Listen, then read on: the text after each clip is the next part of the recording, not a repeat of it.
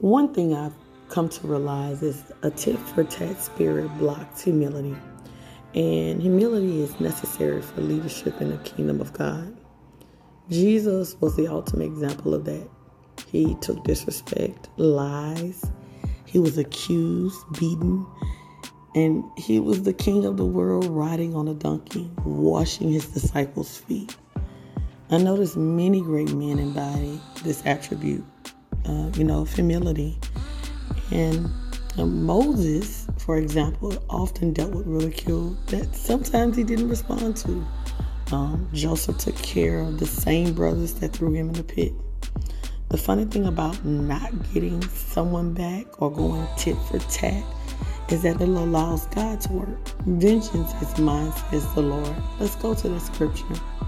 So Romans 12 and 19 references Deuteronomy, okay? And so it says, Beloved, do not avenge yourselves, but rather give place to wrath. For it is written, Vengeance is mine, I will repay, says the Lord.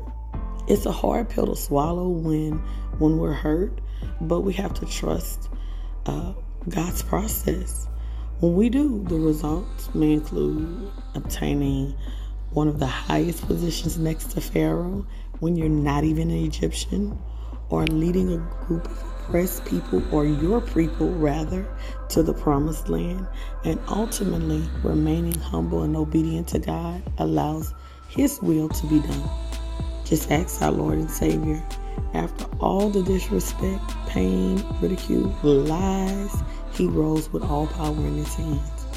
This changed the world and our lives forever.